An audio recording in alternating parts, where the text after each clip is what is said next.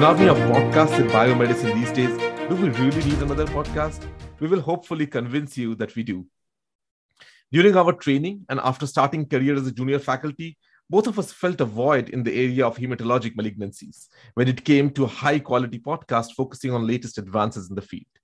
Heme malignancies, in our opinion, do not get as much press as solid tumor do. The past decades have seen unprecedented advances not only in the understanding of the biology of hematologic malignancies, but also in the outcome of patients. The overall survival of multiple myeloma has almost tripled. Patients with CML diagnosed today have a normal life expectancy. CAR T-cell therapies have revolutionized the outcome for patients with aggressive lymphoma. On the other hand, some things still have not changed. We are still using 45-year-old 7+3 chemotherapy in AML. We are still debating whether we can safely omit auto-transplant from upfront therapy of myeloma.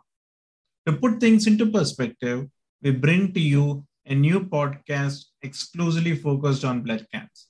A few ground rules. We will focus on a particular topic within a cancer at each episode. For example, CAR T-cell therapy in lymphoma.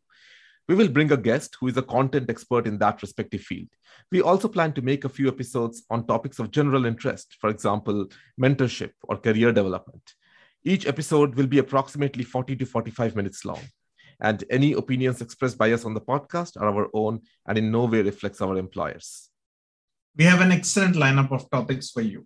Clonal hematopoiesis, CAR T-cell therapy in myeloma, MRD in AML, management of newly diagnosed Waldenstrom's macroglobulinemia, and many more.